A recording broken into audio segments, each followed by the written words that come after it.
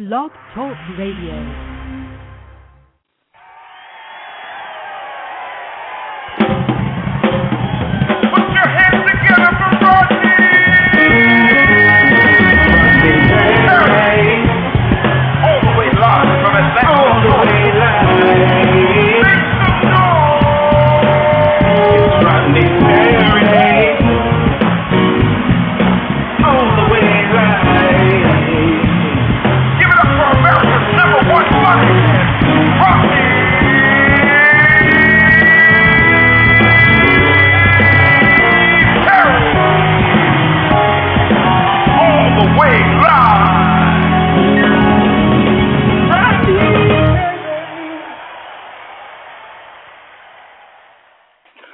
What's up, everybody? This is your boy Rodney Perry, and this is Rodney Perry Live.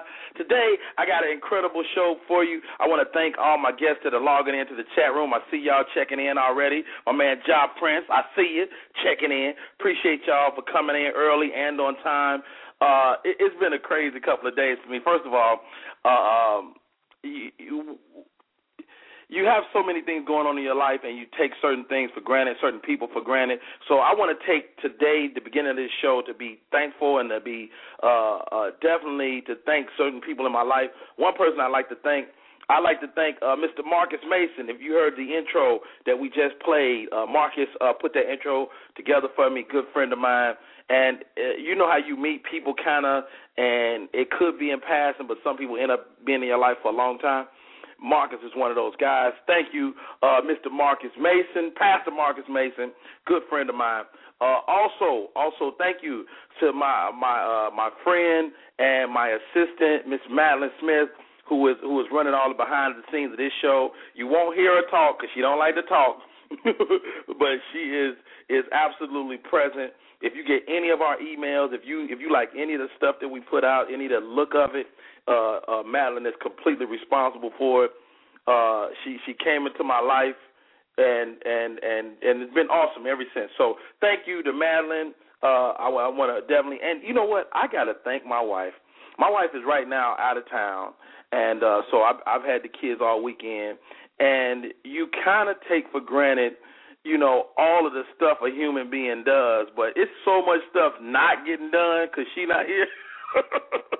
I mean, in addition to just being here for our children, I mean, washing the clothes and running the errands and all of that stuff, you know, I'm really, you know, got a chance this weekend to kind of take all of that stuff in and attempt to kind of fill her shoes, which, you know, I kind of always ask for that respect, but I got to make sure I give her that respect as well because, man, these kids wearing me out, man. My little girl, she here all day. And once she get up, she don't go back down. So she wide awake, and you might hear her today because she's not going to not come in this room for an hour. I already know that. So she decided early today to take her diaper off, change her own diaper. So long story short, this dookie on my carpet upstairs. Now, I got to figure out how to explain that to my wife when she get back. I cleaned it up best I could, but it ain't really cute. All right, shouts out to my guest, the Curvy Queen. I see you logged into the chat.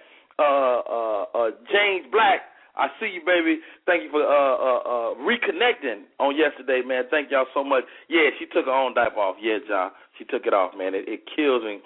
Curvy Queen said, men can never fill a woman's shoes. That might be true. That might be true. But that's beside the point. That's my other phone. That's my cell. I don't even know who that is.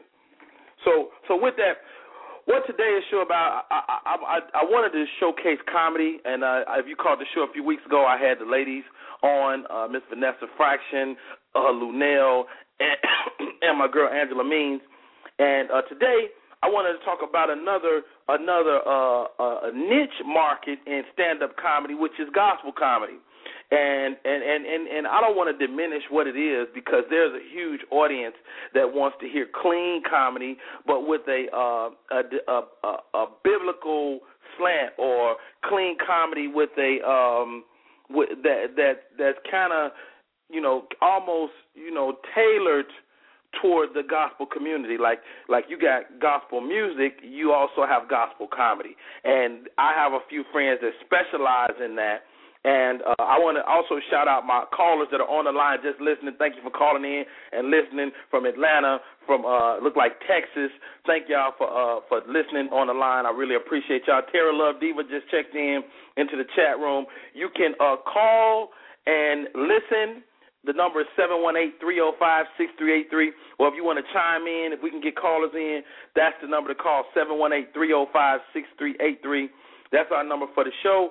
And also, if you just want to log into the chat, it's blogtalkradio.com/Rodney Perry Live. You can check us out there, and you can listen to the show online if you're sitting at your desk or whatever. You can check us out. Man, our listenership has been growing. Our people have been growing.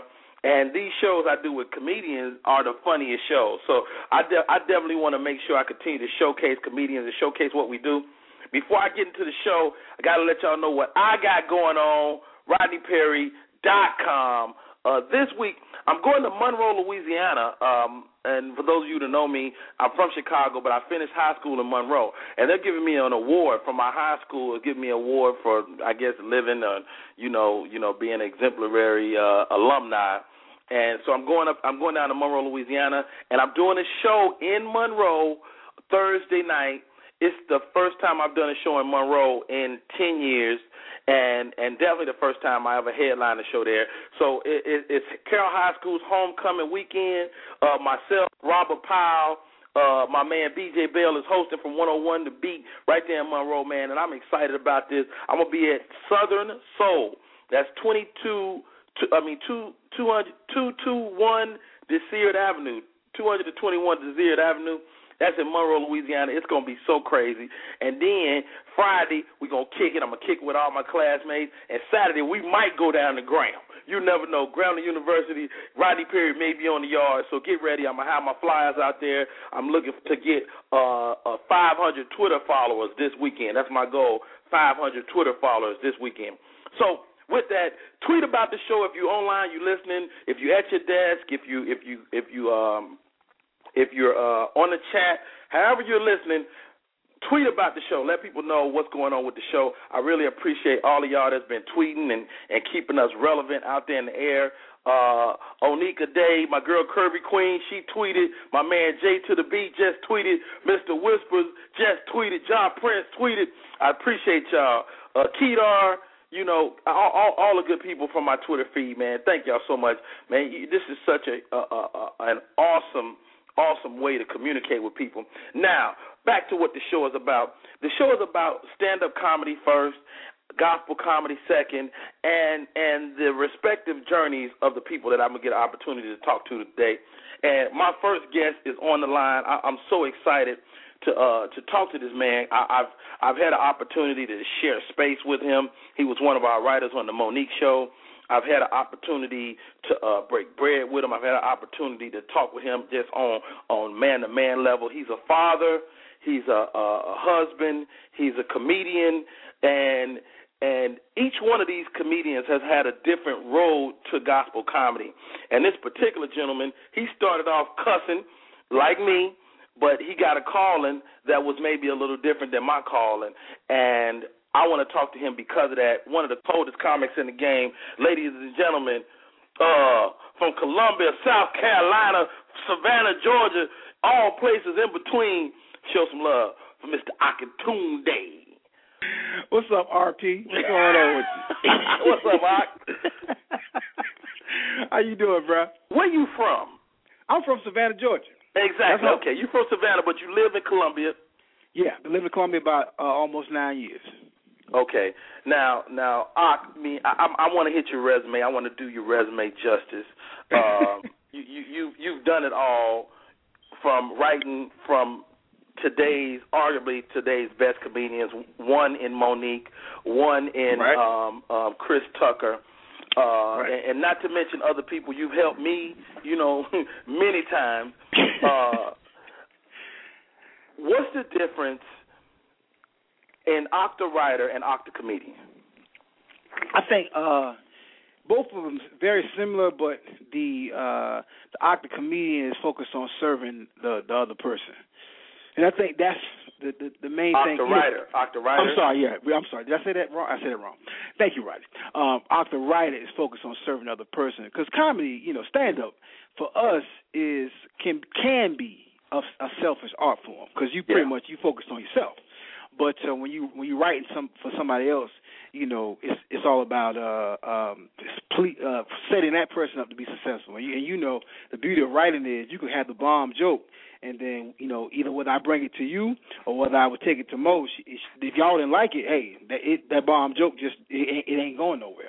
And you have to be big enough and solid enough in what you do, be to step aside and say, okay, great, now what's next? And I think that's where the servant part comes in. Hey, man, this is Rodney Perry Live. We're talking to my man Akintunde. We're talking about comedy first, gospel comedy second. You can check out Akintunde on his website, akintunde.net. Man, your website is incredible, Ak, man. You do so many. I've taken pages out of your book and how you market yourself. To me, you are so much more than a comedian, and I'm going to get into the gospel portion of what you do.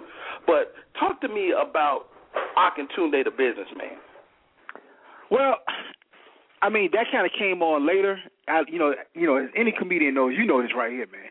When I met you in L.A., we was both comedians, trying to get stage time. You had been out there longer, and you were more established in the L.A. comedy community. And what you realize is L.A. will teach you this real quick. You pretty much, it's show business, but it's business show. And you figure out real quick how to get the business together. So for me, through through trial and error, happenstance, getting burnt, whack managers, great managers, you learn that you got to get the foundation down, and that's what's going to make you successful. That's what's going to make you sustainable over a long career, and that's what's going to make you be able to, as you know, take care of a large family.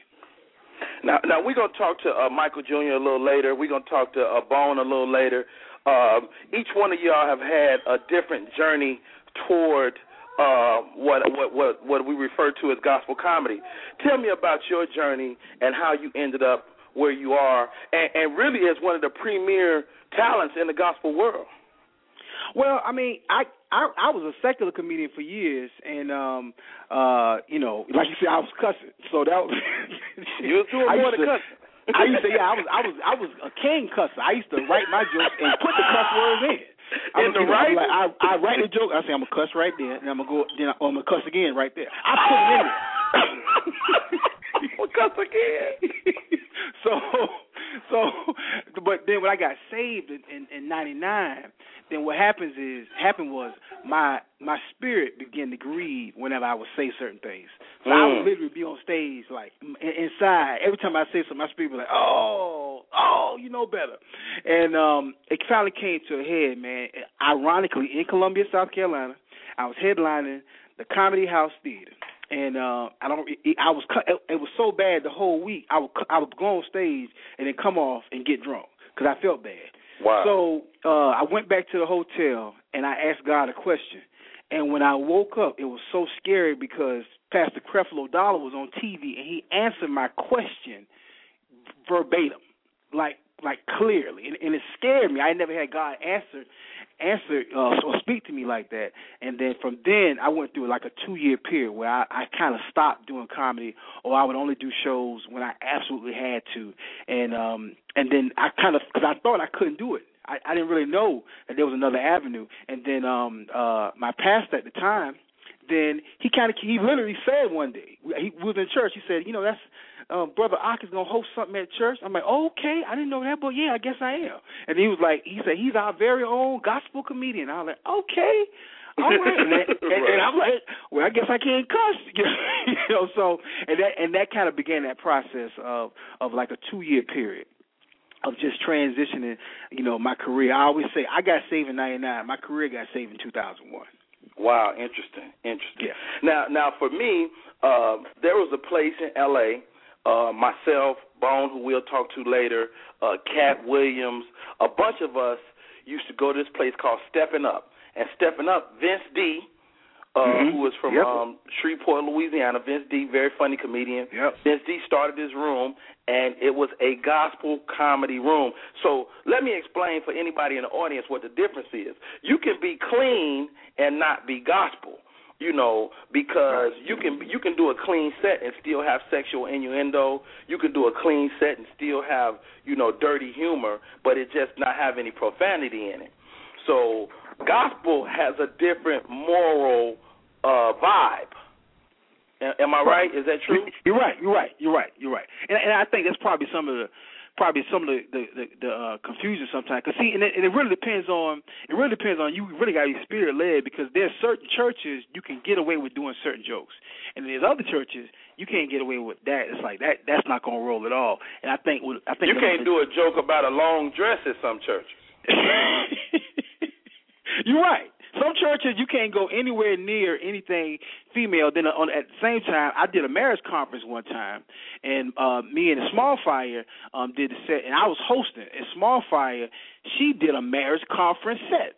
She did a set like she was it was clean, but she did a set like she was in front of a group of couples, which it was all married couples. So I mean, I think you really got to be spirit led, because which is why that relationship with God is always key, because you can offend somebody and not know it, and then at the same time you could be in a house where the pastor may be a little bit more laid back, or he may be a comedic pastor, and you can kind of go in some other areas. But see, you got cats like Bone and Michael Jr. They've been doing it for a long time. Two hilarious cats and two established comedians. And so what you learn through the process when you've been doing that long is you learn, I can do this here or I can't do that there. But it is a difference. It is a clear difference. Wow. So, hey, we on. This is Rodney Perry. It's Rodney Perry Live. We on with my man Akintunde. We talking gospel. We talking comedy. Now, you've played some major stages, man. You've worked a mega fest with T.D. Jakes. You currently tour with Pastor Dollar, Pastor Creflo and Taffy Dollar. Man, what's it like to be, touching as many people as the quote-unquote secular comics, and is there still a desire to be not necessarily secular, but to be like, I guess, mainstream, for lack of a better word, where the world knows about you? It's interesting, because when I first started, I felt like I was like somewhat underground, and the reason why I felt that way was because a lot of my peers had kind of thought I fell off the map. Right. Because I came out of clubs where I was working every week, all week, and then I went into basically a situation where I was doing more ministries or churches or like theater venues. So to me, I was away from my peers, so I felt out of the loop. But what I didn't realize was I had to come to terms with, look at it different, change my paradigm on it. I'm reaching sometimes a bigger audience, sometimes a much bigger audience than I would if I was doing a comedy club. So I would, now it's amazing, because I look at me and your schedule. Now you'll be in a city, and then you're doing the Funny Bone, and you're gonna be there 3 nights, and I might do a church, and I might be there 1 night or 2 nights, and it's very similar in that I might be playing a 400 to 500 seat church or a 1,000 seat church. You could be playing a 400 to 500 seat comedy club or a 1,000 seat comedy club. I think and what I had to come to terms with some years ago was that, hey, I'm doing my thing. I'm just doing it a different way. I'm doing it the way God told me to do it. It's not what God told somebody else. It's what He told me to do. So once you get past that, I think then I get to the point now where I get these great venues. Pastor Dollar on the road with him, I might be in front of 5,000 people one night. Next year I'm doing this Acquire the Fire tour for 20 days. They average 10,000, 15,000 people. So it's just it's amazing that God opened up not only a lot of doors, but He opened up my eyes to a whole other different world and a lot of different other outlets that I didn't even know was out there. Incredible. Hey, can we talk about, before we go any further, the red carpet? Because I understand that the red carpet is about to be on and cracking with my man Akintunde. The red carpet is definitely about to be on and cracking in 2 ways. One, and I thank you, Rodney, for mentioning that. I really appreciate that. We have First Sundays at the Medallion Center that's kicking off on November the 6th, and that's going to be my monthly premiere comedy night, and it'd be gospel comedians, some gospel artists, urban soul artists, and basically a great night out for young Christian adults and others. Okay, and that has a red carpet. That'll be at First Sundays. And then before that, coming up on October 29th, I'm so excited to be hosting the Stellar Awards nominations concert live on Gospel Music Channel. And that'll be 8 o'clock p.m. Myself and Platinum Gospel artist Trinity 57 are hosting it. Our partner from the Monique Show, Michael Johnson, is directing. And nice. Of course, it's being produced by Don Jackson, who does the Stellar Awards. So it's just a great opportunity for me to get out there and after working for a couple of years diligently with you and Mo, then it's great to jump out there in front of the camera in a television setting. So that's October 29th, 8 o'clock p.m. Eastern on Gospel Music Channel. Hey man, y'all got all the information, and you can check out my man Ak. On his Twitter feed, he's at Ak Labs. That's at AKLAUGHS, at Ak Labs, and Akintunde.net. That's AKINTUNDE.net. I'm gonna wait till I get the rest of the comics on to ask you a couple of more questions. So, man, because you know, I never end a debate about gospel versus secular comedy. We'd have had some knockdown, drag out debates on this subject, and I think that, well, let me give you this before we move on to my next guest. Let me give you this. What's the business like for you dealing with churches versus dealing with clubs since you've dealt with both? You know what? It's amazing because I hear all these horror stories from comedians, but it's two things real quick. One, I can count on one hand the times that I either didn't get my money from a church or I got my money later. And whereas opposed to a comedy club, I got video footage with me threatening a promoter and taking his whole speaker and amp out the club. So I did both. The other thing of it is I operate a little bit different than a lot of comedians. I operate on a love offering system, which means I don't say you got to pay me this to a church. Now, to a promoter, let me make this perfectly clear to anybody listening. To a promoter, Akintunde has a fee, okay? But to a church, I operate on a love offering system, and it's amazing because, man, I've seen when I switched and started doing that, when I stopped, quote unquote, charging ministries, that I began to actually receive more money. And it's crazy. Wow. So I mean, there's literally been nights when I've taken home a check that I would have never fixed my mouth to ask nobody for at this stage in my career. Wow. So it's just been a huge blessing. So that for me, it's been nothing but good. I mean, we all know the road comic life, and we know the club scales. Clubs have a scale. Exactly. I found in faith and in operating as a Christian comedian, I don't have a scale. It's God's scale. Wow, well said. I remember when you first told me that, it really affected the way I even did my business as a quote-unquote secular comic because, you go back and forth with people. You find yourself haggling with them over, this and that. And once I start really considering it that way, it kind of helped me to handle my business as it relates to, the secular world. Although I've always played churches, I've always, had the ability to walk into a church and be funny and not use profanity or not use innuendo. Mm-hmm. But by that same token, I never wanted to label myself. So talk to me about the label of gospel comedian, and what comes with that. Well, and I'll say this, God told me to do it that way. I mean, it was clear. It was a clear mandate. And so I know some of my other peers who are Christian or gospel comedians. They don't label themselves that, and I don't judge them and have a problem with that at all. Even it was whatever God told you to do, but He told me to label myself as a Christian comedian, and that's how I operate, and that's just because that's my perspective on life. I try to. I don't always hit the mark, but I try to judge everything from a Christian perspective, and that takes Oxapine out the way. So for me, it's amazing, Rodney. Once I made that decision, bro, it's amazing how doors open up. This is no exaggeration. The day after I fired my manager and my agent and hired my wife as my manager and said, I'm gonna do this as a Christian comedian. God, you have to lay this out for me. That very next day, Mo's brother, Steve Imes, who was manager at the time, called me up and hired me for the Showtime The Apollo and the BET Awards to write on both of those series with Mo. And literally, I wound up writing 3 seasons on Showtime The Apollo as a monologue writer, and then BET Awards, of course, that's a national television broadcast major. So, I mean, that happened after I made that decision. So I always tell people, you know, I've had the debate with many people, gospel or Christian comedy title has never kept me from doing anything.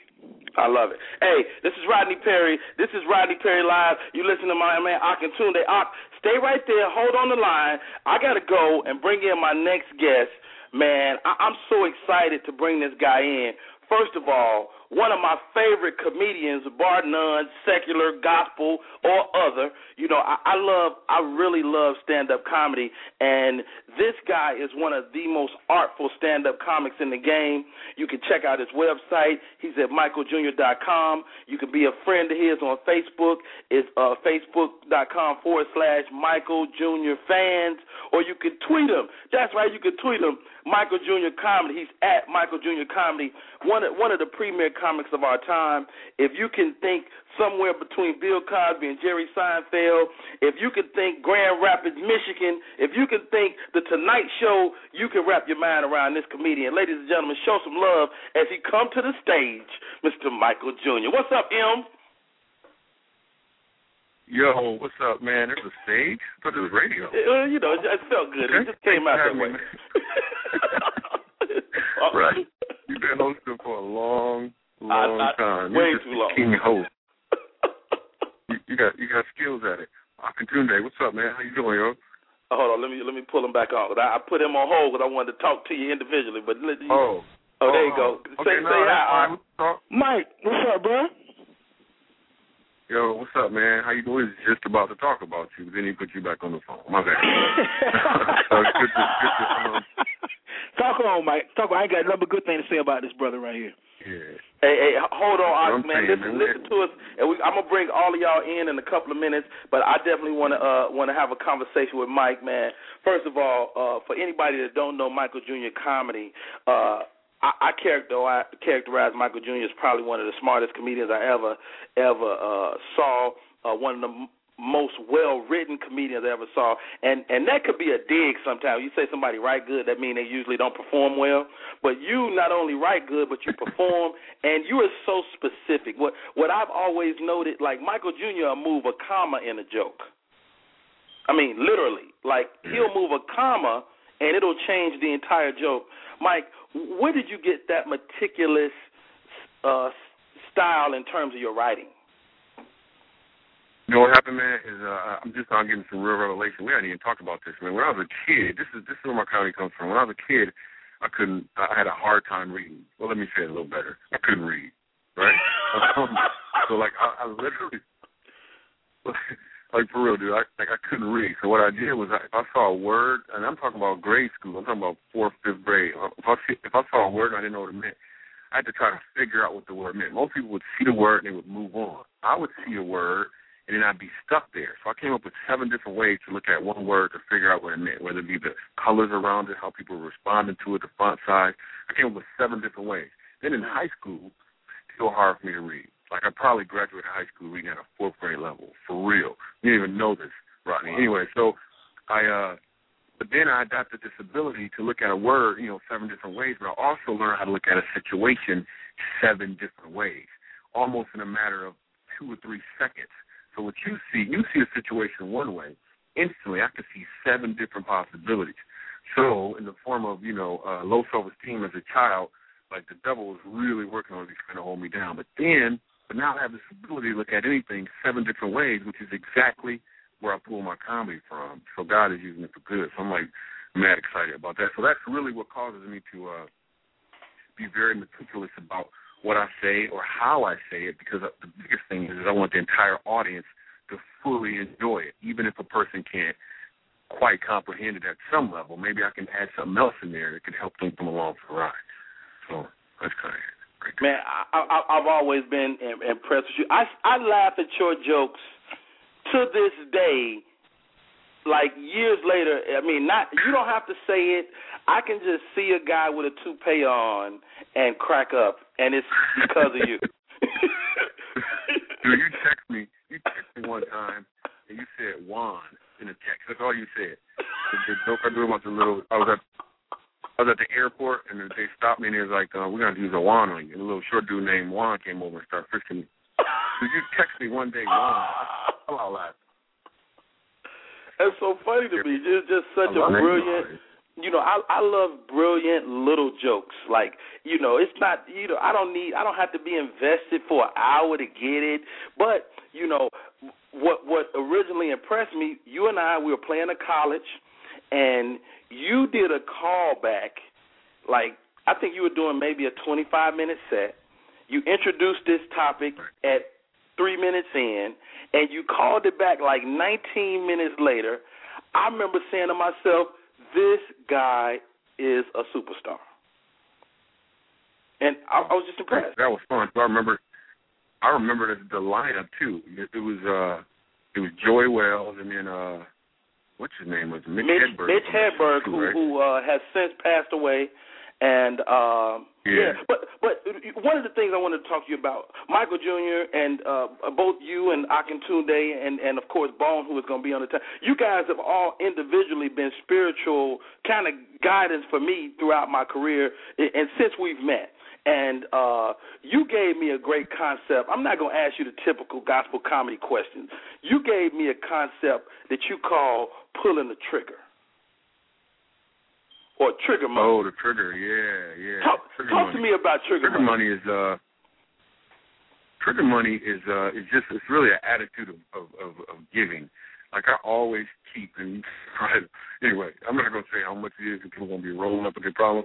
I always keep a certain amount of loot in my pocket just to give away.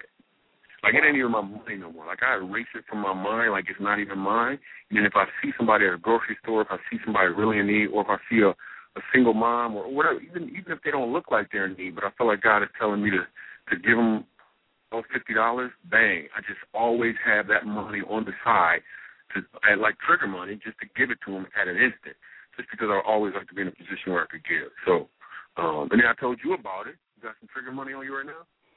I'm barely dressed right now, but I do carry. I hate to tell y'all this. That's some trigger lotion. I got some trigger lotion ready to. Yeah. But anyway, so. But I thought that was such an amazing concept. Yeah. Well, it's just the attitude of wanting to give, because I'm always looking for opportunities to give, whether it be, because my whole thing is I've got some real revelation. My comedy is really about healing and building families. That's really what it is. So anything that you see me do, for the most part, will be in that direction, whether it be the next documentary or my stand-up special or whatever's going on. It'll be about healing and building families, because that's the mandate, to use Akintunde's word. I like that word when he said it. Yeah, he's nice with that. Now, Michael Jr., I don't necessarily characterize you as a gospel comedian, but I know you're a Christian, and I know that you believe that the Lord Christ died on the cross for your sins. I ain't trying to throw that line away, but I know that about you. But your comedy, I don't think has been pigeonholed that way. And is that something that you did deliberately, or is that something that you are beginning to embrace?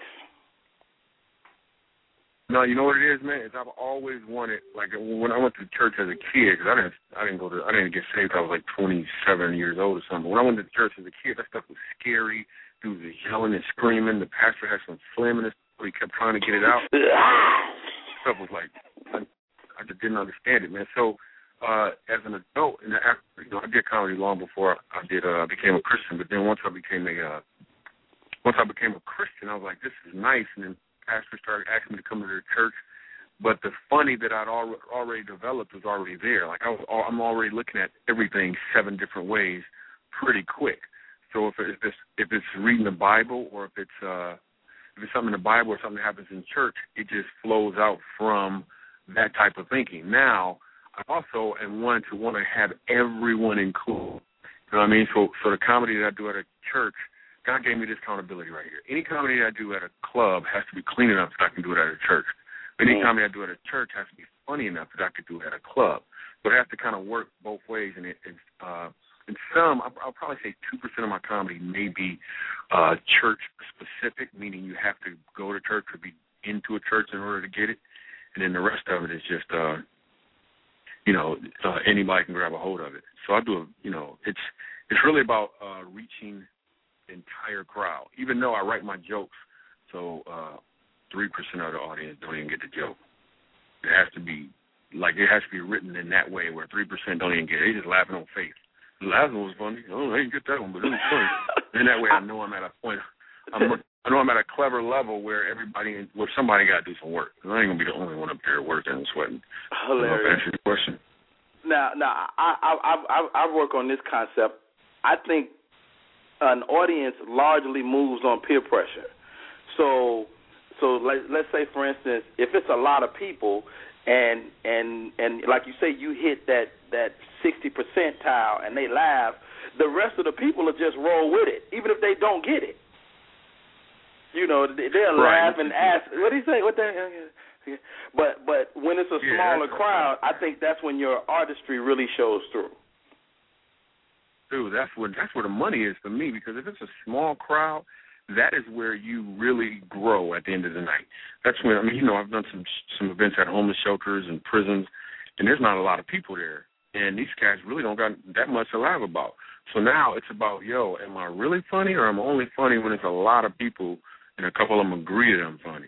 You know what I mean? So that right there is where, for me, the money is in making a room full of 6 people laugh, because you can't stand up in front of 6 people. You gotta engage the audience for real. Other than that, you're the weird dude standing up in the room. Right. Why is this guy standing up?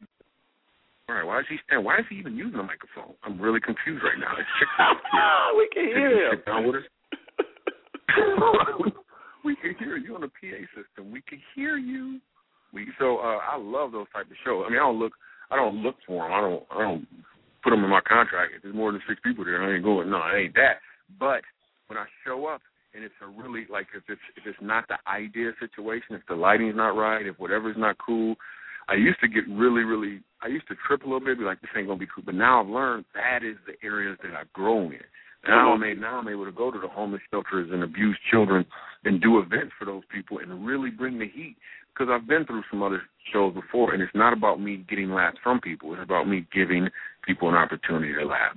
So with that revelation, I'm ready to do whatever show. Now, speaking of, and I'm going to bring Akintunde in on this question as well. Speaking to reaching out to people, that aren't your typical audience, a la jails, a la homeless shelters. I know you did a project called Comedy, The Road Less Traveled. A really great piece, a really awesome piece, and so powerful. But the question I want to ask you about is Michael Jr., the producer. I know Akintunde is taking on that hat. When you take on that producer hat, is it hard to maintain your funny in lieu of the work? For me, no. I would say no, because I try to make sure I got the right people around. So when I show up, all I got to do is be funny. If I'm producing something, I'm really just supplying maybe the money or maybe the idea or something, and then I bring in some people who are really going to hit the ground producing. Even though I did produce Comedy Road Less Travel, and that stuff was a lot of work.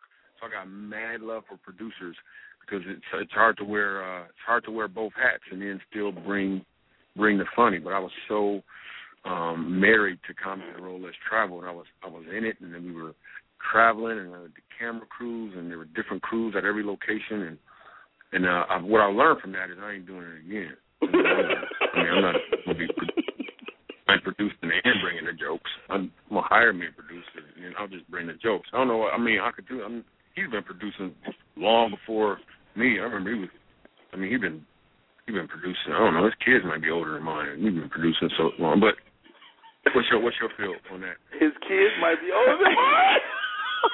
I'm just saying, he produced kids. That's what I'm saying. He produced kids, and it was anyway.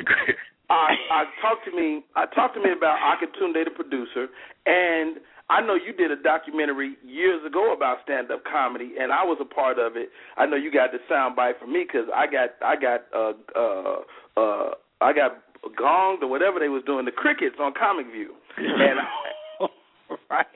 And I remember you that was one of the parts of your documentary, man. So so talk to me, Akintunde, the producer. What's that like for you? Well, just to clarify what Michael said, yeah, I've been producing kids for a long time. Rodney got me beat though, but I've been producing for a long time in that way. But but I mean, for me, the producer, I kind of take the same role that Mike takes in that once I get to I always tell my staff, I say, look, the day of the show, I'm the comedian. Don't even ask me nothing. This is a problem about this. That's really that. You know, I'm not. That's not my problem anymore. But before that, I kind of learned by trying to do too much and either failing or not being as good as I could have been in whatever particular area. And so whatever hat I went at that time, wear that hat well, and don't worry about trying to do too much, because that's where I think you really mess up, is really understanding how to really navigate both of those by just doing one thing at a time. So and for me, I always I thought I was going to be a director.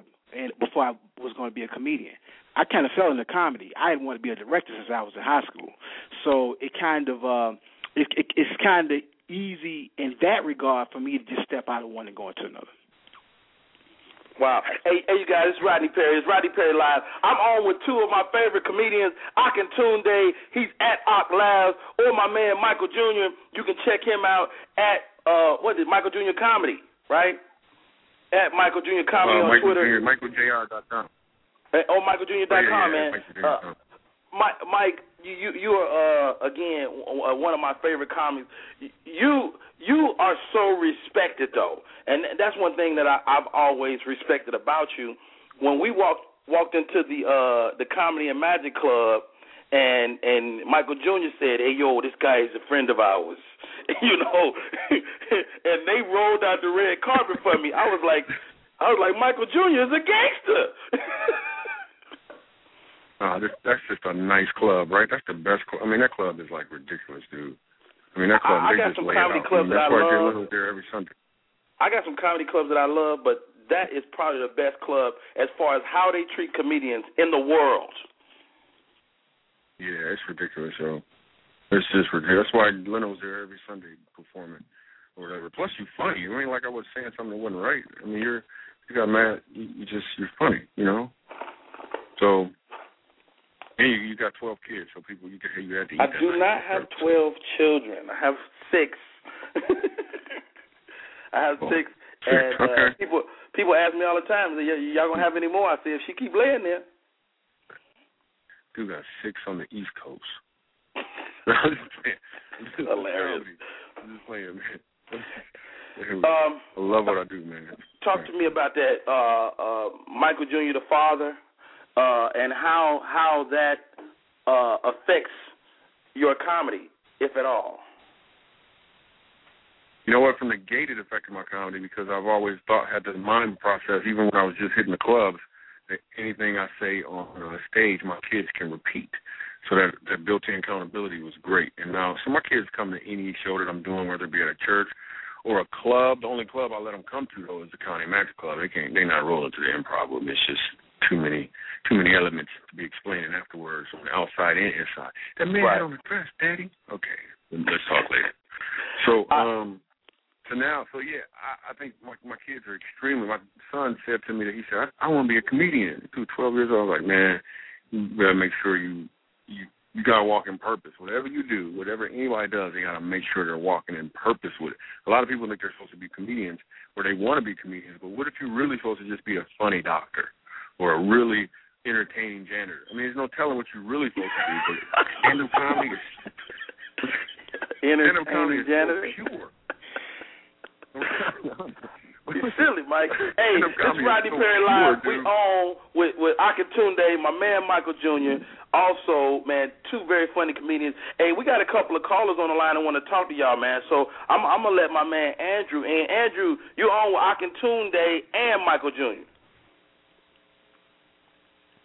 Andrew, you on the line? What's up, Andrew? Andrew's a quitter. Andrew. I'm looking at you on the line, dog. We talk 832. We on. You on? You on, Andrew? 1, 2, 3, go. Doc, it ain't Andrew. It's Ezra, man. How you gonna mess my name up, Rodney? What is it? It's Ezra. Ezra. This gospel comedy day, man. Ain't nobody got their Bible in their hand. Man, yeah, I would go to Andrew. Man, my assistant is a white lady. She don't understand these black names. Andrew is black in the Bible, Doc. You know. No, what's up, Andrew? Man, how you doing, man? I would roll with Andrew. Tell me about your journey, man. He didn't ride on a Cadillac Flavor Camel back in the day. Come on, man. So, the desert, man, with the children of Israel. Come on, man. What's up, buddy? How y'all doing, man? That's the only book in the Bible you read too, huh? The only your name. Everything else you threw it out. You're trying to be funny. You're trying to be funny, but I'm gonna bust you down. I read 2 books in the Bible, dude. Ezra and Malachi. All right. Cool. No, my first name is Ezra. My middle name is Hosea, so I had to read them 2. Wow. Take care of Jose. Wow. Mama wouldn't let me go outside and play till I read them 2 books. So, Ezra, you a gospel comic as well? You know, I'm like what y'all talked about earlier. I'm a clean comic, and I really don't like the label gospel comedian, but sometimes you just have to go with the flow, and it's not something to argue about. Because early on, when I made the transition, I'm kind of like Akintunde. I kind of got thrown into it. My mom had me to host a Hallelujah night at her church, and the pastor tried to cap on me, and I got him. He was like, well, man, we bringing Ezra back next Sunday night. And I'm like, in your church, Doc? You know? Right. So once I pulled it off, I did an hour, man, and I couldn't say nothing crazy in front of my mom and my daddy. Right. So I started getting invitations to do other churches, but then I had some pastors that say, well, if you don't use this label, gospel comedian, I can't let you come in my church. Really? And now that's interesting. That's interesting, Ezra, that you would bring that up, because that's the eternal debate that Akintunde and I have been having for like the last year. Because I told Ak, I said, Ak, I want to come to your church and perform, because they do, shows occasionally. And Ak said, well, Rod, my pastor, because they've had a horror story with another secular comic that they brought in, in his defense, and this dude said some wild stuff. So by virtue of that, and I'm like, but Ak, you know me. You know I'm not going to do that. But that's beside the point. So the question is what about the pastor that is so rigid that he won't allow, a guy like a Rodney Perry to come and perform in those same forums? He don't want Rodney Perry coming in his church because Rodney Perry might bring out something in him. That's all it is, because I'm an honest guy, man. I've played golf with pastors. I've, gone out and had dinner with them, lunch, done meetings with them, And a real pastor, man, if he's serious about what he's doing, he's a real individual. He don't put up a front. When you go up to him and say, what's up, pastor, he don't go, oh, bless God. He real with you. It's all good today, baby. What's up with you? And y'all can talk, man, because when you get those that are just too white cloth, later on something happened to where they shadow your image. And it ain't all of them, but, I've been around for a while. So I really just prefer to be known as the guy that delivers a clean show as opposed to gospel. I've taken guys on the road with me because I'm kind of a chitlin circuit guy. I do a lot of churches, and I'm I'm like, I had to get rid of people out of my camp and just start booking my own stuff and managing myself. And I'm telling guys, hey, man, I'm gospel comic so-and-so, so-and-so. And, man, I'm going to get some ice, and they taking 2-3 girls in the room. You out of my camp. You can't work with me no more, man. You fronting to get work. There's a lot of comics, I hate to say it, but they are fronting as Christian comics because it's easier to get that shallow Baptist church than to get in the improv for a weekend. Well, let me jump in there.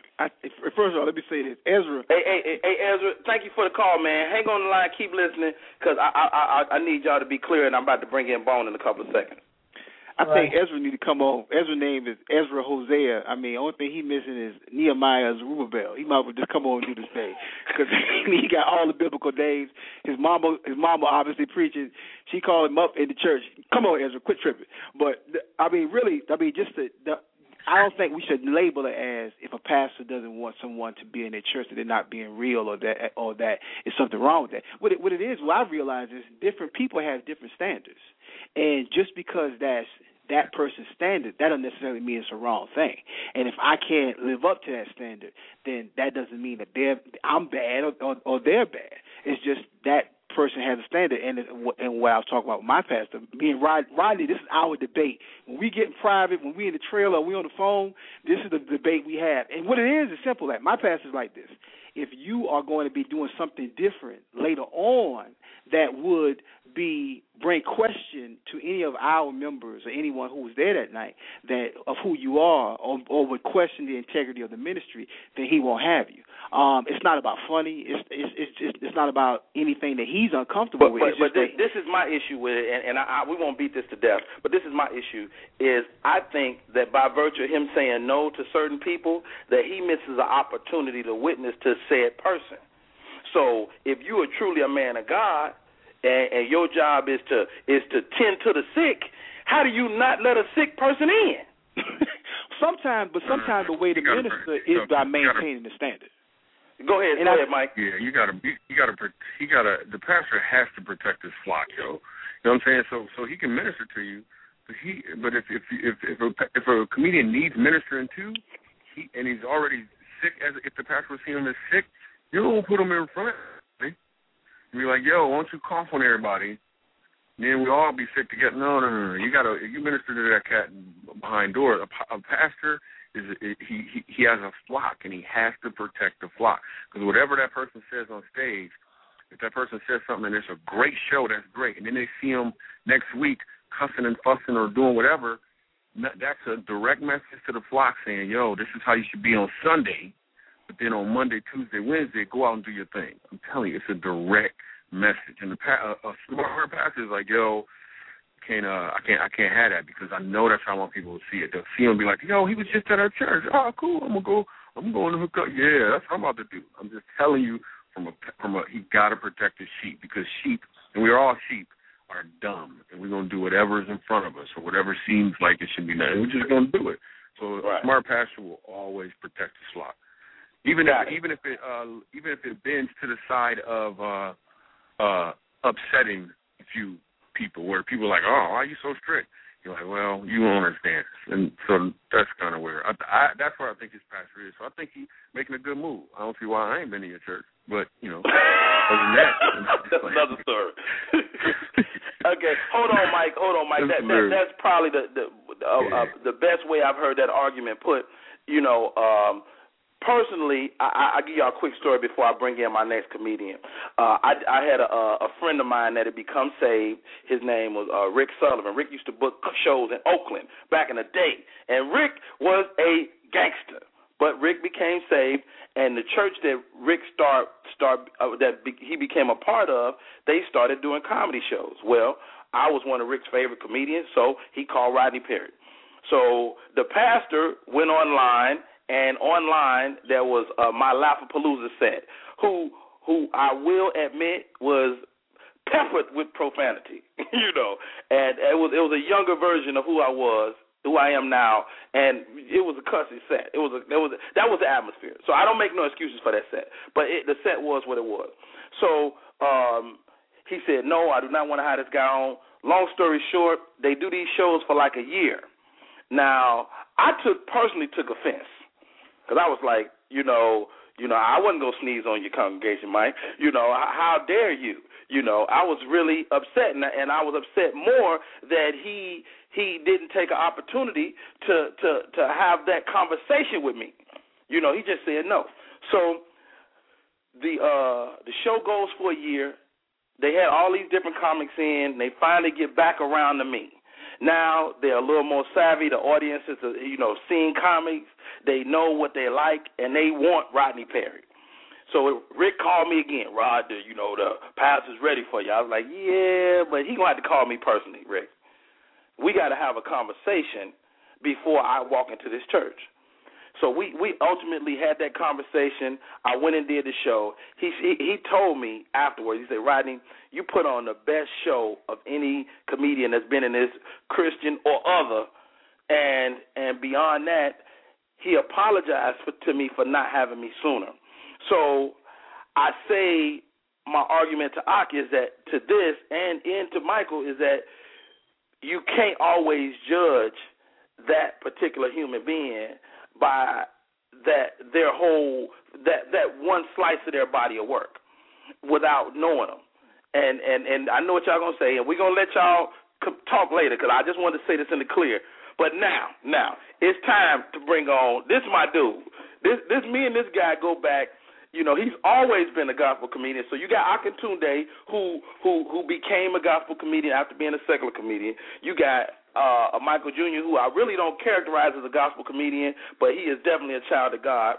And then you got my man Bone, who is and before I even go into Bone's bio, let me say this.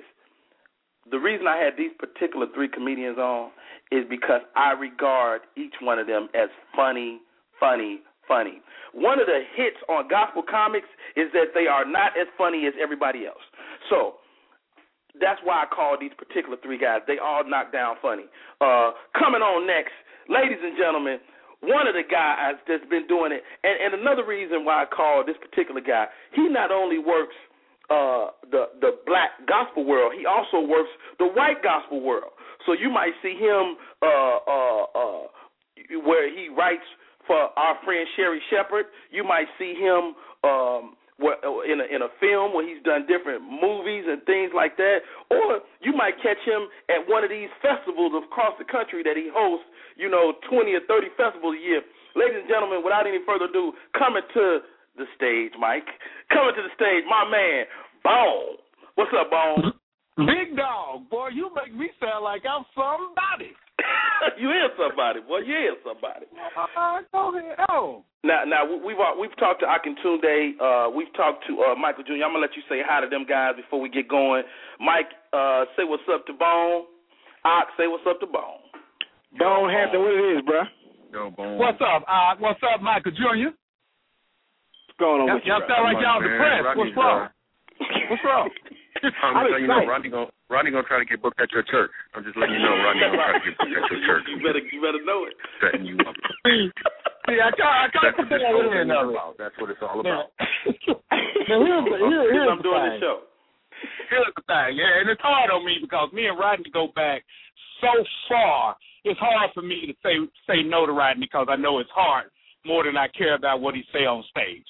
And I'm a dude that I come from a place of, you could teach a monkey to be clean on stage.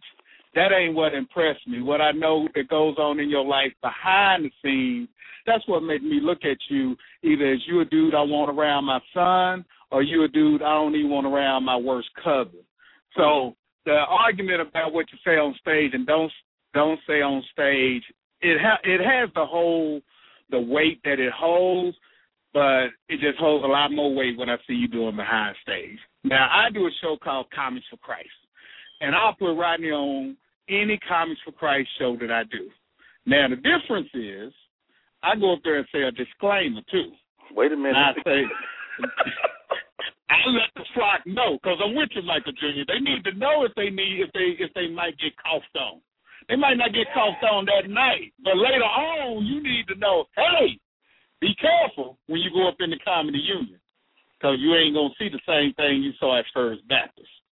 So I'll say a disclaimer. Next brother I'm about to bring up to the stage, he's not necessarily a Christian comic, okay? He's not necessarily a dude that every time you see him, he's going to have a punchline that say Jesus, but he's one of the funniest dudes I know. He respects my walk as a Christian comic, and he respects what's going on in this pulpit, and he's funny.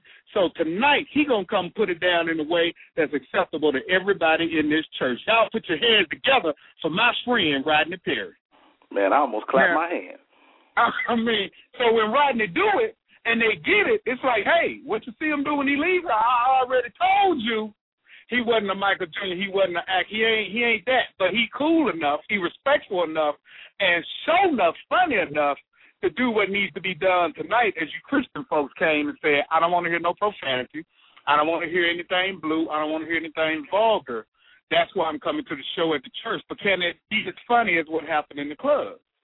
So that's for me. Now, pastors, they might not want to go through all that, and that's their thing. But for me, I'm going to put Rodney Perry on the stage because I know what kind of dude Rodney Perry is.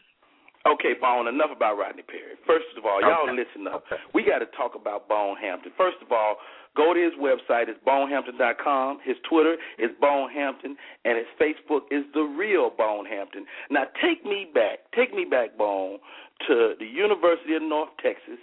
You was playing football. You was getting your degree. You did an internship at FEMA, but you also found your way to the stage during that same time. Take me back there. How did that happen? I'm at North Texas, and the show called In Living Color came on TV. It's the first black sketch comedy. I'm watching it. I'm feeling it. Homie the Clown and the other characters that they doing, and then all of a sudden this dude named Jamie Foxx gets on there, and he do the ugly girl Wanda. Rodney, I promise you, man, that's every girl I ever met in my life. I can't take it. I mean, I'm going through asthma attacks laughing at Wanda with the blonde hair, the big lips, and just ain't nothing her fault. If it ain't working out, that's called something wrong with you. I'm tripping. It gets to the point to where every Monday in the at football practice, the team is like, Bone, give us a recap of last night in Living Color. Tell us what Wanda did. And so it was just on and popping. Every Monday, it's like, give us the recap. We was clowning. Coaches get involved. They're like, okay, this is our Monday morning ritual. This is cool. So next thing I know, Jamie Foxx is on tour and on campus. I didn't know. Somebody told me on my way to biology lab, hey, you know Jamie's going to come on campus today. When? He's like, right now. I waited till the teacher turned their back, man. I snuck out of biology lab to go see Jamie. I was like, it was hooray for education. Hooray for education. There was a basketball player looking at me like, you just go step out of biology lab? I'm like, look, dog, you start. I'm on the third string. They don't really care what happens with me, okay? I get down to the doggone student union. Jamie down there tripping, having a Wanda contest. Nobody knows what they doing. They up there almost getting booed and clowned. I gets up there. I had my little baby fro. Jamie Foxx said, give it up for Billy Ocean. So everybody like, oh, here we go, some more clowning. I had made my own Wanda. You know, I wear glasses, so I had to make Wanda wear glasses. So I like, hey, I went to the doctor because something was wrong with my bifocals. And when I hit bifocals, Jamie was like, wait a minute, you know what you're doing, huh? And it was like, yeah, I thought I had me some collard green. Turned out it was some poison ivy. And the rest is history. The rest is history. Went to the So wait a minute. You started off your gospel comedy career in a dress? I started out my gospel comedy career in a fuchsia dress. That's hilarious.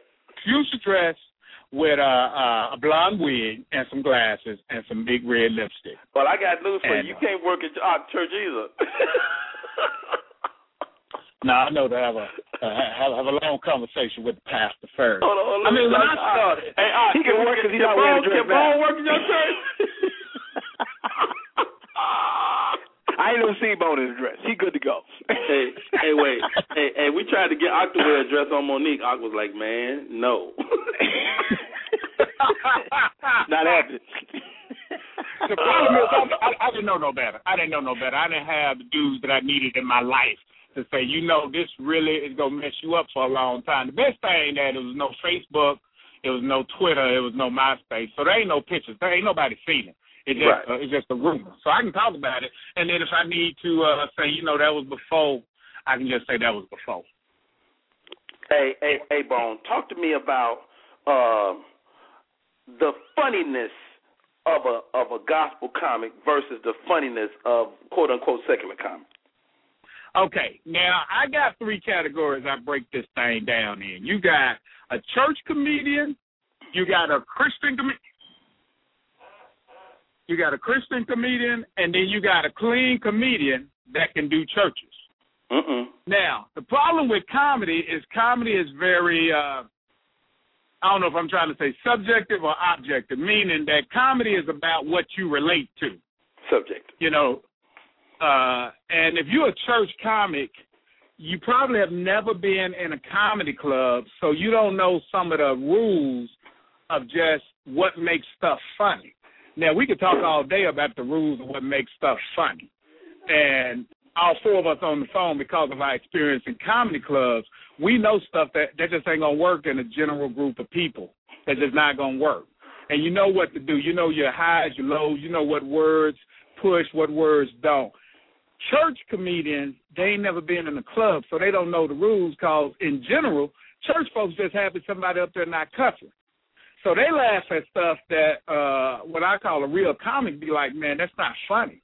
They just giving you love because they appreciate the fact you didn't cuss. They're not giving it up because you hit that funny bone. Now, a Christian comedian, now that's what I would call Ock. That's what I call Broderick. That's what I call Mike Jr., myself, Thor Ramsey. Christian comedian, all we do is we tell the same joke style. We just tell it from a Christian perspective. And a Christian perspective is just as valuable as a black perspective, a Hispanic perspective, a female perspective. That's just where we're coming from. And we understand that you have to present it in a way that you can't be talking all that Christianese if you want general folks to get it.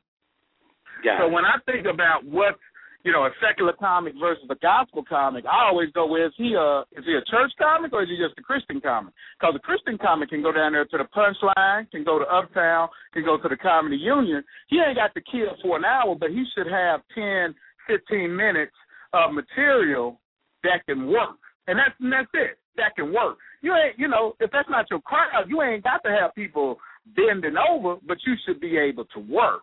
And if you can't do that, that's when I'm like, I can't put you in the category of a comedian that I respect. Because I look at it like this. If Garth Brooks showed up and did a guest spot on an Ice Cube concert, he can't kill for an hour, but let Garth Brooks go out there and sing Friends in Low Places. You watch all them Negroes like, you know what, I didn't know that was him, but I know this jam. Because Garth is a pro. And that's the way I look at comedy. It might not be your crowd, but you better be able to go out there and hit 10. That's the beauty of L.A., that I kind of miss down here in the ATL, is you would see different comics from different genres show up in different rooms, and they like, I can do 10 because I know what I'm doing. So that's where I start kind of losing some of my peers of like, you ain't never been anywhere but a church.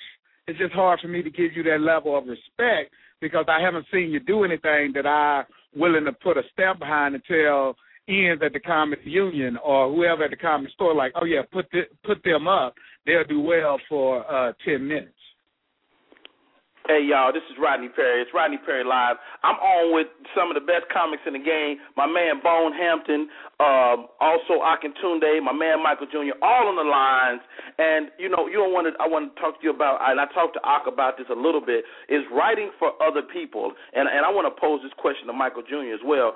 Writing for other people, what's that like for you, Bone, and how do you characterize that other art form? Because it's something different than what we do as stand-ups. For me personally, writing for other people is you really got to get away from yourself. You have to look at that other person, figure out what do they do that makes them funny, and start writing in that vein. Because if they don't do, okay, perfect example is me and Michael Jr. We're about as different types of comics as they are. And I think Michael Jr. is as funny as anybody in the world. I can't do it the way Michael Jr. do it. I watch him sometimes. I'm like, Mike, I don't know what kind of cool water you got flowing through your vein that you can talk that low and that slow and not get nervous. I'll panic. Sometimes I'll be in the back panicking for Michael Jr. I'll be like, I don't know what I would do if I had to go like that. And I'm sure Michael Jr. would be like, Bone, can you slow down, please? Stop there yelling. Ain't no need. Stop yelling, Bone. I'm like, Mike, that's the only way I know how to do it. So if I had to write for Michael Jr., I would have to completely go away from what's natural to me and get into this is the way Mike does comedy. So when I'm thinking, it's like that's not the way Mike do it. You got to get into that intellectual side of you, Bone, that college degree, and figure out, okay, this is how Mike does it. And that's where I think it gets hard for most people to write because they don't want to step away from what they naturally feel and start catering to the person that they're writing for.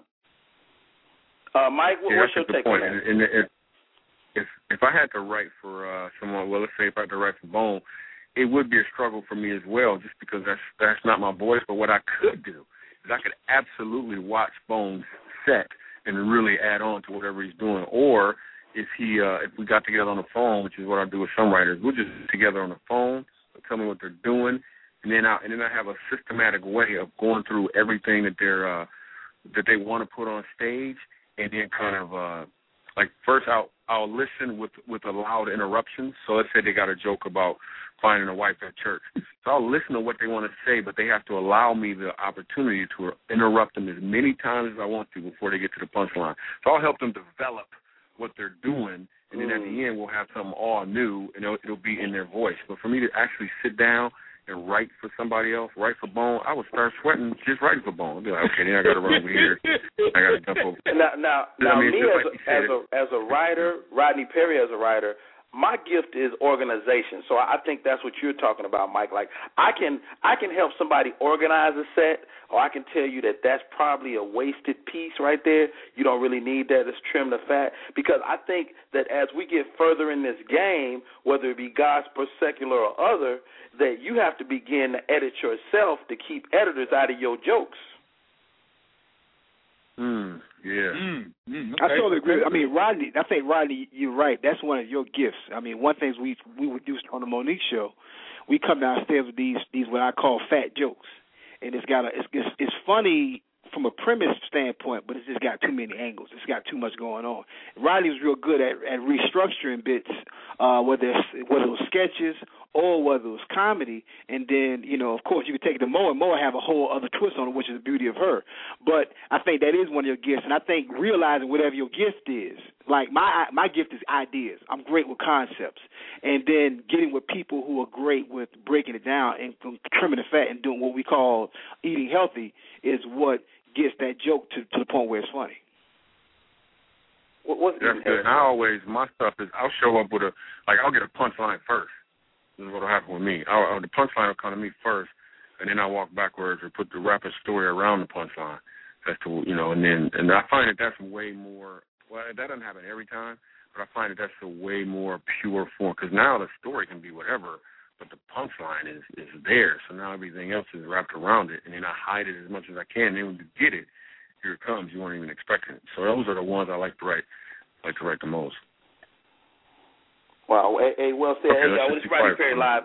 I think we dropped Akintunde, but we're still on with my man Bone. We're still on with Michael Jr. And we're talking gospel comedy, and I'm a fan of gospel comedy. I'm a fan of comedy in general, and those of us who happen to be Christians and happen to tell jokes, I think we have a unique responsibility.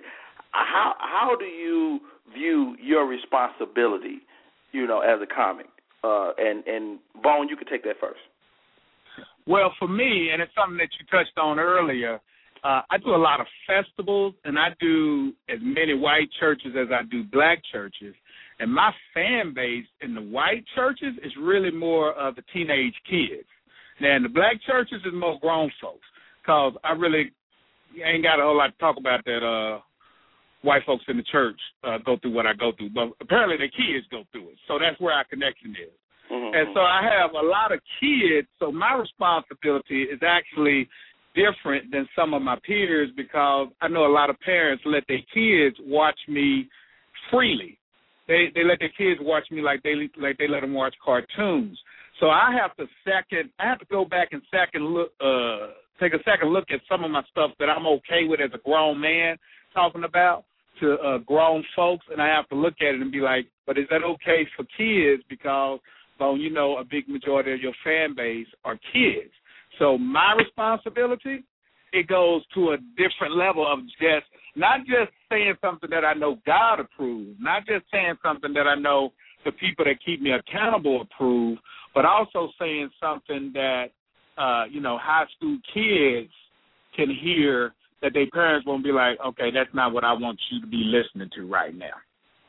Hey, we're talking about our respective responsibilities as Christians and as comedians in general. I look at it like I think that, largely comedians, are kind of selfish, whether it be Christian, gospel, or other. I think we're selfish individuals, and what I mean when I say that is that your journey is always about you, and I really think our bigger purpose is lightening people's burden. Whether that be in a comedy club or a church, it's people that walk in there when they know it's comedy and they really have everything on them. So for a few minutes they get to depart, because of us.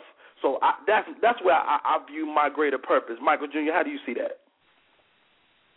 Yeah, no, I agree with you in a big way. I was performing at the County Magic Club one night, and you know this from seeing the documentary.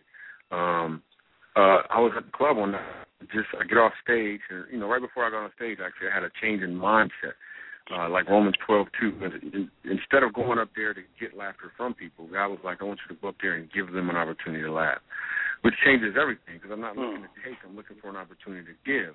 So I leave the club, I'm outside, there's people all around me. Every time I leave this club, same thing. People around me, they're smiling, laughing, they want autographs, they're buying my stuff. This time, no, I looked across the street and I saw a homeless guy. I got all these people around me immediately smiling, but then across the street is a homeless dude. I've never seen a homeless dude by this club before, ever, right? Yeah. That doesn't mean he wasn't there before. It just means before my mindset was to get laughter from people, so why would I even notice this homeless guy? So as soon as I had this change in mindset, I'm like, what about him? How could I give him an opportunity to laugh? Because now it's a whole other perspective. Like the whole game changes when you look at it from the perspective of you giving as opposed to receiving. Now you can actually slow down if you want. There's no rush. It's like if you have a gift for someone and you go to their house, you don't hand it to them as soon as you get in the door. You assess the situation first. You make sure they're in a good place where they can receive the gift you have for them, and then you present the gift. And ideally they take it from. But even if they don't take it, so what? You were still looking to do a good thing. You still did what God told you to do, and you presented them with your gift, as opposed to you trying to take something from them. So that's what sparked the whole comedy roller travel. And even on that, that's what I do now. Whenever I'm on stage, I'm always saying to myself, well, how can I give? What can I do? How can I be a blessing? What can I give? And then as a result, I get laughter, which is fabulous, but that's not the main point any longer. It's just not. And then everything is a blessing from that point on. Absolutely. Hey, what's your take on that, man? Your responsibility as a comedian. Well, I mean, I totally agree with both Mike and Bone. For me, it's an assignment. It became an assignment for me. It didn't start that way. Really, for me, it was a way out, and then it became an assignment. And my assignment is clear. God clearly laid it out for me. That is to bring laughter to the body of Christ and draw the world to Christ. And that's why it's so key for, like I tell Christian and gospel comedians, people who label themselves as that, you need to make sure that you're funny because you're representing God, and it's not about, you said that kind of gangster too. No, I mean, really. Because you're ministering to people and because you're representing the kingdom, then you should have the quality and the excellence of the kingdom. And a good comedian works on his craft, he works on his writing, he works on his stage presence, he works on his ability to bring a quality show. And for me, once I decided that it wasn't about me getting laughter from people, really, it's the same as Mike. It's amazing to me how much funnier I then became because then it was like, let me be a blessing to these people. I'm never nervous about a show. No matter what the situation is anymore, because I have gone to the point where it's like, you know what, God, you brought these people here. You know what they need. What do you want me to do tonight? What set do you want me to do? What lineup? What energy? You show me that, and from there, then he takes over, and then it's not about me being funny. It's about me being anointed, and I think that's the difference. And I'll say this to anybody that'll listen. You don't necessarily have to be a gospel comedian to be anointed. Like, you know, I think that there are a lot of people that's going to need us, and like if you listen to this group of comedians, I mean, I think we're all kind of saying the same things, but we all have really individual different walks and that have taken us down different but similar paths. So I got a question from the chat room that they posed. What's the difference between colleges and churches as you see it? Michael Jr., I'll start with you.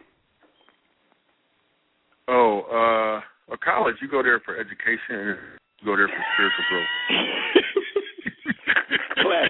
Classic Michael Jr. Wait, hey, Mike, what's the difference? What's the difference in the way a guy says he's going to community college and the way a guy says he's going to a university? Okay, so that's a great setup for a joke. Well, if somebody's going to a community college, there's always a longer response when you go into community college. What school you go to? Well, see, right now, I'm going to get right together. I got hurt my leg the other day. I told you I hurt my leg the other day? Yeah. So silly, man. Okay, let me answer the question. I think the main difference for me, if I'm going to a church, you already kind of know everybody's perspective. The challenge at colleges is the kids out of college, they have no idea what their perspective is. So you can't, if they don't know for sure what your perspective is, and they don't have any idea what theirs is, college kids will get upset about anything you say. You say the word Mexican, they're like, oh, you can't say, whoa.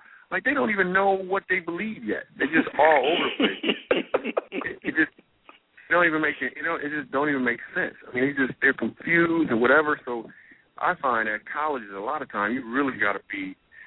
Everybody don't already know who you are and know what you bring. You got to kind of be a cheerleader. They'll be like, so who's from the west side of the?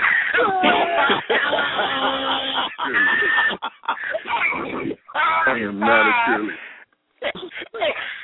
Hey, my thing about colleges, I just feel old, dude. I feel old as hell. I'm officially 100 years old. I step into a college campus. I'm like, I'm Methuselah. I feel like I'm talking to my kids. You know, my kids, they look at me like they my kids. They all have the blank stare, like. Right. But you know, Rodney, I think that's the beauty. I think comedy, the beauty of comedy is we all do it from our own point of view or our own perspective. And what I stopped trying to do maybe about 3-4 years ago is stop going to colleges and trying to become my young self. Like my son be like, Dad, you need to change your clothes. I'm like, you know what, man? I'm grown. You know, I don't care about that stuff no more. And when I started doing that, that's when I started having more success when doing colleges. Because for a minute, I had stopped doing them. I was like, man, I don't even want to do colleges no more. Because they don't get it, and I don't get it. Right. I'm not trying to. But when I just came at them and look, here's what y'all going to get in a few years. Here's where y'all are now. I got a son this age. This is what he does. That's when I got a connection with him. Got it. Bone, talk to me about the festivals. Speaking of becoming a cheerleader.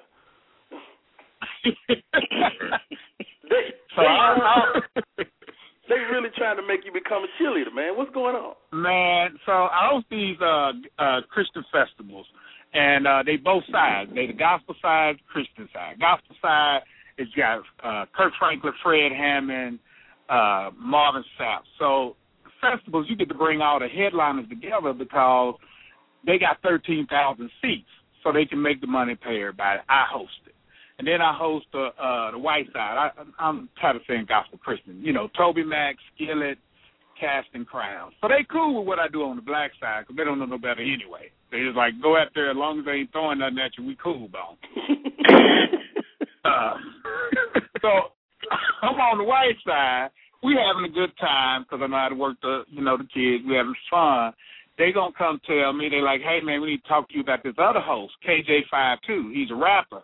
and he hit a home run. He knocked it out the park. Oh, what did he do? He brought in a super soaker, which is a water gun.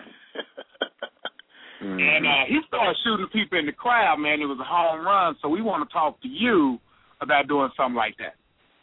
And I'm trying to look at him like, you said KJ is a rapper, right? So he raps, right? So do you know how I can't go back to my neighborhood? And when I say my neighborhood, I ain't talking about my black neighborhood. I'm talking about professional comedians' neighborhood. But I was out on Sunday with a water gun. I'm like, we got two props that we will let you get away with, a puppet and a guitar. Them is the only two exclusive props of professional comedians. And we still trying to get you a little sideways when you pull out either one. We're like, oh, you don't he go with the puppy again. Oh, okay. Okay. Oh, you don't remix. What you can't do. What you can't do is make the mistake and bring a water gun to the gospel show. That's what you can't do. No water and black people. That don't go together. Hey, check it out. Which is worse? Black man shooting a water gun on a black woman, or a black man shooting a water gun on some white folks? Okay. Yeah, all that's bad. All that's bad. See what I'm saying? Okay. Everybody hold the phone. Hold the phone. I got to bring my dude just called in. You know this guy. Bone, you know this guy. Michael Jr., you may not know him, but, you know, he one of my friends, so he one of yours. Ladies and gentlemen, we talking gospel comedy, Christian comedy, but let's open this up to Allah. Show some love for Tone X as he joins the conversation. Brother X. Why we got to open it up to Allah? Into this good company, opening it up to Allah. Several people just logged off right there. I want to get Allah in here. Tell him to holler at somebody. Well, he is in here, man. I was just listening to y'all. I am thoroughly enjoying this conversation right here. This is one of the best discussions I've heard among comedians in a while. There's a lot of intellect and wisdom going on the phone. And Akintunde, brother, good to hear you. My man Bones, good to hear you. The other brother, Michael Jr. Yeah, it's good to hear you. And Rodney Perry, as always, man, a pleasure. So I just had to call in and now, X, man, you know, I mean, you one of the people I value your opinion on a lot of levels as a man, as a father, as a husband, and as a comedian. You know, one of my go-to guys that I call when I'm working on the set is Tone X. Tone, speak to me your relationship with God as it relates to your comedy. You know, what's that journey like for you as a Muslim? It's a tightrope. Akintunde, we have an inside joke that we always do. And Ak see each other. I say, Ak, you started off Muslim and ended up Christian. And he said, yeah, Tone, you started off Christian and ended up Muslim. And Ak calls me Christian and Muslim put together. He calls me a Chrislam. He's a Chrislam. That's exactly what he is. Yeah, he said I'm a Chrislam because, you know, I'll be like, Assalamu alaikum in the name of Jesus, right, the same breath. So, you know, when I do my comedy, as I've gotten old and matured and now with a family and a wife, I mean, everything shifted. And listening to the gentleman earlier when you were talking about the difference between going on stage and trying to be funny and then going on stage and just trying to let the people get a laugh is what I call the difference between trying to go on stage and be funny and versus going on stage and being entertaining. And now as I get older, I understand that the responsibility is bigger, the words become greater, and you start to stray more away from creating something that's funny to just telling the truth. And you start to understand that the people appreciate your words more when you're being truthful with them and you're being truthful for yourself too, because when you're telling the truth to them, as the old heads say in the church, when you're trying to minister to someone else, you're ministering to yourself. So you're actually building up both. You're building up the crowd as well as building up yourself. So to me, it's just more of a responsibility because now my son really pays attention to what I'm doing. He really pays attention to what I'm saying, or my wife pays attention to what I'm saying. She's my manager. So to me, the responsibility becomes greater, and I just want to leave the stage and leave people knowing that I touch them in a positive way. Always talking about taking people's burdens off when they come to the show because you never know the mind state of a person when he comes, and laughter is the best medicine. So now it's the same thing as going to bed at night and having a peaceful state of mind, knowing you didn't wrong anybody, knowing you didn't hurt anyone. It's the same thing now as going on stage and just knowing and hoping that in your way, using your gift that God gave you, that you lighten the burden for someone in your audience. Thank you, Tone X. This is what I'm going to do. I got one final question for everybody, and then I want to go around. I want to go to round table, and I'll call out your names individually. Y'all tell me what y'all got going on. Shout out y'all any final words. And so this is the final question. Gospel groupies.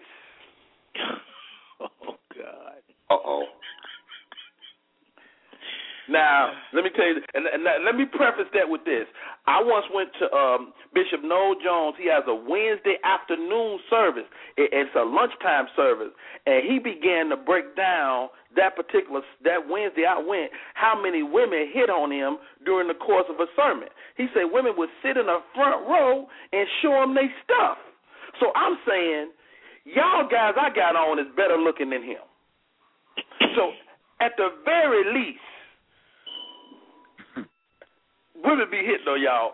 What's that like for a gospel comedian? And have you ever been, tipped it? Hilarious. I'm going to start with you, Michael Jr., because I bet you got the most civilized answer.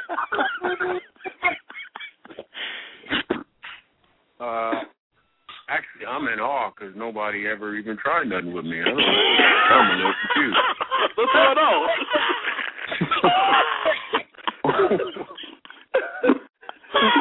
Actually, I'm kind of upset. I'm uglier than the pastor you just mentioned. Apparently, no, not at all. You know, I've had women. You know what? I don't even like. My wife is really fine, like in a big way, and then I got 5 kids. So I always do the math on that like real quick. Yeah, that makes sense. I guess some of it is ignorant. Yeah, I guess some of it is ignorance on my part because I don't even notice it most of the time.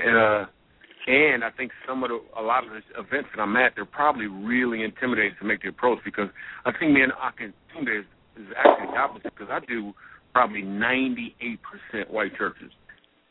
Okay. Literally, for real. And I don't know what your numbers are, but I'm 90. So that's a big move for a white woman at a church. Bone does the white church. Brothers. Yeah. Bone, you're single. All of us are married. Bone, you're single. All of us are married. What are your gospel groupies like?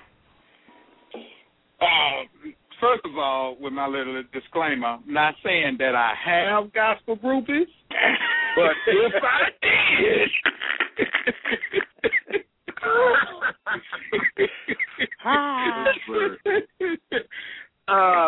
you know, just real talk. It's just like everything else.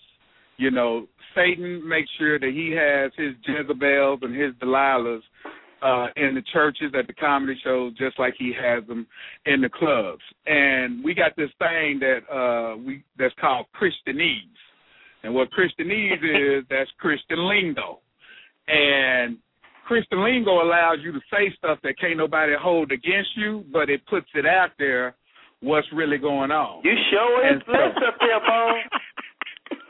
Hilarious. I mean, it's so funny because Ak is being anointed in such a wonderful and great way. But in Christianese in the file, anointed is code for I think you're fine, I think you look good, and you're making me, yeah. But I can't say all that in the church. So what I just say is you sure look anointed in that suit. Yes, you do. Yes, you do. Yes, you do. Oh, you look anointed in that suit. You look anointed in that little skirt. How do I look anointed?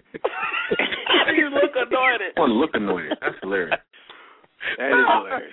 I know you're going to shy away from this question, but give me something.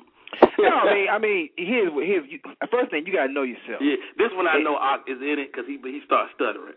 No, I'm telling you, I know myself. This is a conversation I had with my son the other day. My son, we were talking about lust and we were talking about temptation, and he said, "You know what? I really wish that I ain't have to deal with it." I said, "Understand this, son." I said, "As long as you got the desire, you will have temptation. But what you have to understand is who you are in Christ. Once you cover that, then everything else got to fall in line." So for me, I know that I can't do something. Hold on 1 second. I don't know how old your son is. I got him 3 years old. How old is your son? My second oldest son is 16. So we having these adolescent conversations. Okay. Okay. Now see, I don't encourage those 16-year-old to do nothing right. That's what I'm saying. I said don't do nothing right. Come on. No, man, make mistakes, baby. That's not what you said. No, let me clarify what I'm saying. I used to have women that would approach me in clubs and say some of the craziest, wildest, quite frankly, some of the nastiest stuff I ever heard. I haven't had that problem in churches. First of all, because I'm doing 50 minutes on my wife and kids. You got to be real. Nobody ever said you look anointed in that suit. No. I heard people walk up to my wife and say your husband is a handsome man. Now, you know what I'm saying? And so they're trying to get a threesome? Okay. I'm telling you, I don't have. You got to be real trashy to walk up to a man and talk about his kids and his wife for nearly an hour, right? And put one out there. You real slag. You a trifling female. Tone X, what's the Muslim gospel world like? Well, you don't have to worry about me saying too much on this because my wife is right here in the kitchen looking at me in my mouth. And Yolanda don't play. I'm feeling like Honorable Elijah Muhammad right now. You know, first of all, you know the Muslims, we got that bad rap. You know, ever since Malcolm, he got his heart broke when they found out that the Honorable Elijah Muhammad had a few of them on the side. Right. So, you know, as it comes to side pieces, the Muslim community, even depending on how you look at us. But you don't really have time to worry about that, Rodney, because the women are 85% covered, which a lot of times gets you in the most trouble. I think a lot of times I would rather for them not have all of that on because, you know, you're still dealing with a sister's physicalities. And even if you're 85% covered, when you make that quick left or right, still could be a problem. But, you know, I really don't have to worry about that because I'm around in a suit and a bow tie. So the most they probably try to get from me is an extra bean pie or something like that for free. Yeah. Hey, man, this has been so much fun today. It's Rodney Perry. It's Rodney Perry Live. I've extended the show because I got so many funny people on. I wanted to make sure I covered everything. We covered a lot today. I want to thank Michael Jr., Bone Hampton, Ak, and my man came in and really killed it, Tonek. And I got comedian Jay Stevens, man. I want to let him into the conversation. He called in. Jay, you got a word for us before we get out of here? Yeah, man, I just wanted to say what's up, man. Y'all got me over here in tears, man. I agree with what everybody was saying. I was dying when you asked the question about the groupies, and it was silence. Nobody wanted to go first. Nobody wanted to go first, man. But first of all, I used to have the Black Comedy Show. Rodney, you was on my show. Michael Jr., you was on my show on the Blog Talk Radio, Black Comedy Show. Oh, I don't know if y'all remember. Yeah, man. That we used to have fun, but man, y'all is killing me today. But you know what? Tone X had said what I wanted to say before I chimed in. What I wanted to say about the comedians and God giving us a gift. You know, in the book of Proverbs it says that a merry heart does good like a medicine, and we all have a responsibility as comedians when we go on that stage to deliver laughter and to heal people from what they're going through for that hour, 30 minutes, whatever time we're on the stage, man. So I agree with everybody was saying, man. Y'all had me dying today, for real. Hey, man. Hey, thank you so much for giving us a call, Jay. Where you located? Where's 440? Oh, Cleveland, baby. Cleveland, Ohio. Yeah, yes, sir. Y'all, them Browns look kind of good yesterday.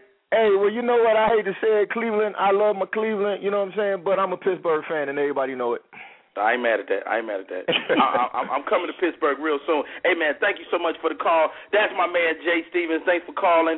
And is your show still on Blog Talk, or what you doing now? No, man. You know, I'm doing so many shows and stuff that I just stopped doing it. You know what I'm saying? Just focusing on doing the comedy right now. I enjoy listening to Rodney Perry Live. Hey, man, thank you so much. You took all my listeners, man, so I had to stop doing the show. Oh, man, don't blame that on me. I just tripping. Hey, man, thanks so much for the call. Hey, we're going to go around the table. Let me know what you got going on. We're going to start with you, X. Where you at next, bro? Actually, this Thursday, man, we're doing something called Retrospect. That's when I host Thursday nights at Justin's. That's P. Diddy's restaurant. And we only play 80s, 90s. If you come through, I'll make sure your name is on the guest list, and I promise just for you, okay? And then at the end of the month, on the 28th, I'll be in Augusta Club. All right. Oh, that's off the chain. That's you. What you got coming up, baby boy? Well, coming up this weekend, I'm in St. Peter's, in Vero Beach, Florida, Nashville, Tennessee next week, and we're hosting the Stellar Awards Stellar Awards nominations live on Gospel Music Channel. Please watch that. That's October 29th, and then the Akintunde radio show, which we got to have this conversation on my show, debuts on radio stations all over on that weekend. So that's the two big things for me right there, and I want to say this right here. One of the main reasons why that I respect and our friends in particular with Rodney Perry, Tone X, me and Mike don't talk as much, but we have a very, very high. I have a very, very high level of respect for this brother, as well as Bone, who just don't call folks. But anyway, that's another conversation. I have a high level of respect for these brothers' integrity, and particularly Mike and Rodney and Tone. These men are great husbands and great fathers, and for me, that's what's most important. Our comedy is just what brings us together, but what keeps us connected is our commitment to our families and to our wives. So that just blesses me. So thank y'all for having me on, man. Hey, man, thanks for calling in. Bone, you got any final words? What you got coming up? And before you even go, thank you for yesterday, man. We went to the game yesterday, and the Atlanta and the Charlotte game. Tone he wanted to come, but we couldn't make it, but we had a ball, man. And I want to thank my man Bone for hooking it up. Go ahead, dog. Appreciate that.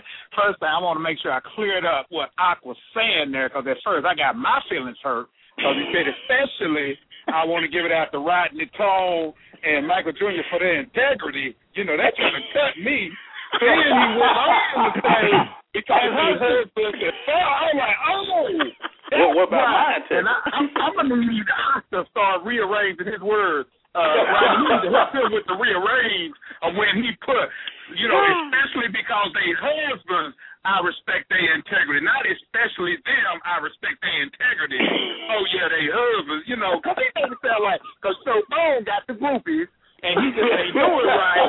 So I just wanted to clear up, because if I heard it like that, I know somebody else heard it like that. And I need to make sure that we clear that up, because we are professional communicators, and I need to make sure that has a high level of integrity. Let me clear that. Thank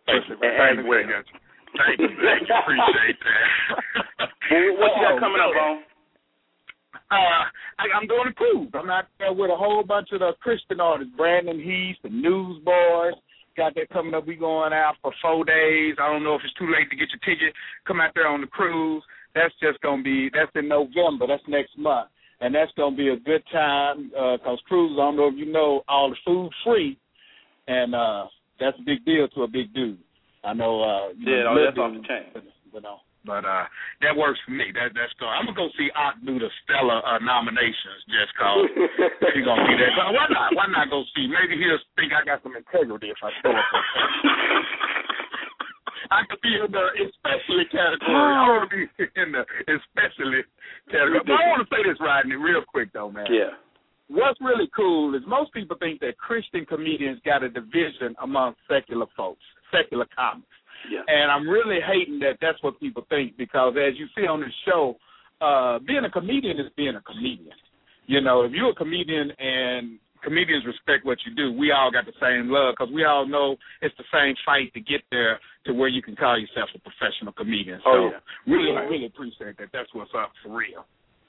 Hey, man, thank you all for tuning in today. And Akintunde, his website is akintunde.net. His Facebook is comedian.akintunde. His Twitter is Aklaughs, AKLAUGHS, Aklaughs. Michael Jr., we dropped his call, man, and I think he had to go, but he was awesome all show. His website is michaeljr.com. His Twitter is @MichaelJrComedy, and his Facebook is Michael Jr. Fans. Man, check him out. And, of course, my man Bone, that's bonehampton.com. His Twitter is @BoneHampton. His Facebook is The Real Bone Hampton, and he is getting it in on so many different levels. I really appreciate y'all. I want to bring out our comics that called in, Ezra and Jay Stevens. Man, what y'all got going on, man, before I close out this show? Oh, man, we just, this boy Jay Stevens, we just, hitting up the Improv and doing a few different shows and working on some sketch comedy, they throw up on that YouTube channel. I love it, man. Hey, what's the YouTube channel so we can check it out, Jay? It's youtube.com/Jay Stevens Live. And I'm also on Twitter at Jay Stevens, the number 1. At Jay Stevens 1. Y'all heard him. He said it. Hey, Ezra, what you got going on, big dog? Oh, man, this weekend I'll be performing in Hobbs, New Mexico, and next weekend I'll be in Baton Rouge, Louisiana. I got a blog talk radio show at 10 o'clock every Tuesday and Wednesday night, Talk to Ezra. And you can check out my website, www.EzraWashingtonComedy.com. I love it. Hey, man, thank you so much for calling in, Ezra. I really appreciate it. Thank you, Jay. Thanks, Tone man. X, what you got? We already talked to you, Tone, didn't we? Yeah, don't try to sneak another one in. I'll be at the mob Sunday at 11 o'clock. I got the bean pie. You want to come to the... Hey, man, this has been an absolutely incredible show. I wanna send a special prayer out to the people that make people laugh, because it's not always what it looks like. If you are a person that has enjoyed comedy, you probably don't know what the comedians are going through. They're going through ups and downs financially. They're going through the ups and downs of life, maybe having, marital troubles or relationship troubles, or maybe they're a little lonely. So next time you see a comic and he make you laugh, give him a hug. Make him feel good about his life. Let him know that he's funny, outside of your laughter. Walk up to him and tell him how he made you feel. It goes a long way with us, man, and a lot of times being a comedian is a really lonely endeavor. Rodney Perry, what I got coming up next, I'm in Monroe, Louisiana, Thursday at the Southern Soul restaurant and club, Monroe, Louisiana. I'm doing that. I'm in Arlington, Texas from the 28th through the 30th. Arlington, Texas at the Arlington Improv. I'm at the Houston Improv the following week, the 4th through the 6th of November. We getting it in, and then I hook up with my man Kenya Crooks, my trainer. The wait is over. Greenville, South Carolina. We're coming to the Carolina First Center. It's going to be off the chain, and I'm excited about what the next chapter is. I hope your next chapter is better than mine, because mine going to be incredible. My name is Rodney Perry. This is Rodney Perry Live, and that's our show for today. Hey, thanks, guys. Thank you, everybody. Thank y'all for tuning in. Thank you, bro. All right. Yeah. Yo. Man, had a blast. Love y'all, man. Be good. Love you, too. All right. Be careful on that cruise.